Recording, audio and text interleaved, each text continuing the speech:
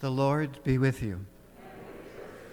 A reading from the Holy Gospel according to Matthew. Jesus spoke to the crowds and to his disciples, saying, "The scribes and the Pharisees have taken their seat on the chair of Moses. Therefore, do and observe all things whatsoever they tell you, but do not follow their example. For they preach, but they do not practice. They tie up heavy burdens hard to carry and lay them on people's shoulders, but they will not lift a finger to move them. All their works are performed to be seen. They widen their phylacteries and lengthen their tassels. They love places of honor at banquets, seats of honor in synagogues, greetings in marketplaces, and the salutation, Rabbi. As for you, do not be called Rabbi. You have but one teacher, and you are all brothers. Call no one on earth your father. You have but one Father in heaven. Do not be called master. You have but one master, the Christ. The greatest among you must be your servant. Whoever exalts himself will be humbled, but whoever humbles himself will be exalted."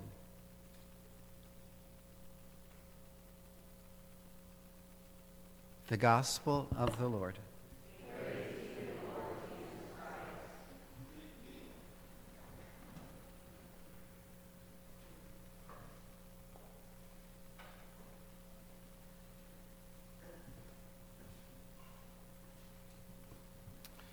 Well, good morning again. I wanted to thank Father Carey for inviting me to celebrate Mass here at St. Cecilia's for you today. I was a parishioner here for more than 25 years before I entered Mount Angel Seminary in 2016, so it's good to see some faces that I remember so fondly. But it's good to be home again, if even only for a short while. As I mentioned, I'm currently the parochial vicar at Holy Trinity, and I was ordained on June 26th, which means despite all the gray hair, I'm still a baby priest and will be for a while, so I will be grateful to all of you for overlooking any mistakes that I might make, and there'll probably be a couple anyway. Now today, regarding our gospel today, I was half tempted not to preach after this particular gospel reading, lest I set myself up to be accused of preaching and not practicing, just like the Pharisees. So I will keep it short. The Pharisees get a very hard time from Jesus because he is trying to draw them away from the trivialities that they're looking at to something much, much deeper. And that would be a mutual relationship of love with the living God. Jesus has very little time for the Pharisees' hierarchies and with their preoccupations.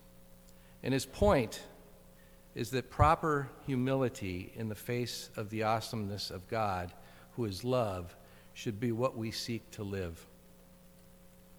And while it's sometimes easy to point out the hypocrisy of others, particularly those in authority, we as his followers need to be constantly vigilant about our own deceptions, about what we tell others, and maybe more importantly, what we tell ourselves. For this we need prayer, which inserts us daily into the mystery of being loved and called by God in Jesus Christ.